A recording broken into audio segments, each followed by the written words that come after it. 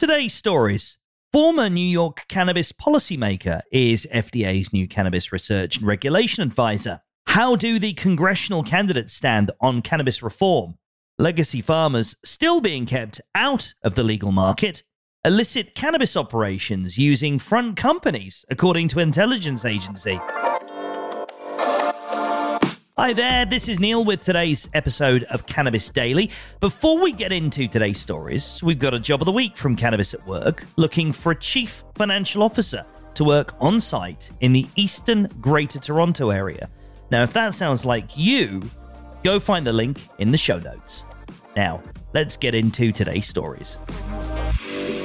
Our first story, and the FDA has appointed Norman Birnbaum to be its senior public health advisor on cannabis research and regulatory actions, according to reports in Benzinga. This is the first time the FDA has hired a cannabis research and regulation advisor. Benzinga highlights that the appointment of Birnbaum, former New York State Cannabis Program Director, signals more FDA action and involvement in cannabis matters. Birnbaum previously served on the staff of Senator Elizabeth Warren. We are a country that honors its promises. And was a chief cannabis policy advisor to governors of New York and Rhode Island, leading the cannabis regulation agencies in both states. Our second story. So how do the congressional candidates stand on cannabis reform? Well, Brookings has coded each candidate on a 4-point scale. Whether they supported legalization or decriminalization of cannabis, whether they supported medical legislation only, whether they supported medical legalization only, whether their position was complex or indecipherable, and whether they failed to mention the issue at all. As state legislatures and voters via referendums have enacted changes to cannabis laws, the issue has become more popular even in the halls of Congress. However, cannabis reform advocates' frequent stupefaction at the lack of progress at the federal level bumps up against the stark reality.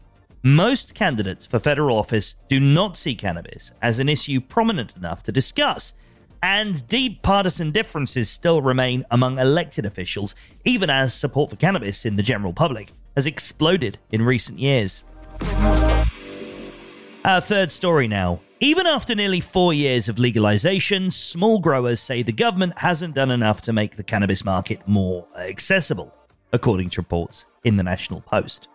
It highlights that craft growers agree the government isn't doing enough to make the market more accessible, particularly when supplanting the black market was a key plank in the Trudeau Liberals' cannabis legalization plans, even before forming government in 2015. If they really wanted to get rid of the black market, they would have more support for growers to transition, stated Tara Kirkpatrick, one of BC's legacy craft cannabis growers. Before we get into our final story, it's time for my daily nag. Have you followed this show in your favorite podcast app yet? If you haven't, make today the day you do so. Look out for a button marked follow and click it, will you? We really appreciate it. That way you'll never miss a future episode.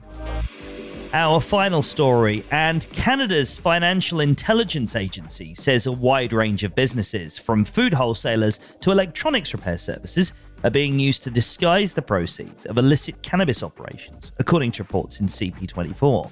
In a new operational alert, the Financial Transactions and Reports Analysis Centre of Canada, known as FINTRAC, warns banks and others that handle cash to be on the lookout for various clues that dealings are linked to the black market cannabis trade. Front companies used most frequently to launder proceeds included e-commerce businesses in the beauty and wellness industry, food and beverage wholesalers, automotive-related businesses, electronics repairs services, construction-related firms, and those in marketing, advertising, and consulting. Those are the stories we're watching today. Join 12,000 others and catch all these stories and more in your inbox every day at 7 a.m. with our Cannabis Daily newsletter. Thanks for listening, and we'll be back tomorrow with another episode of Cannabis Daily.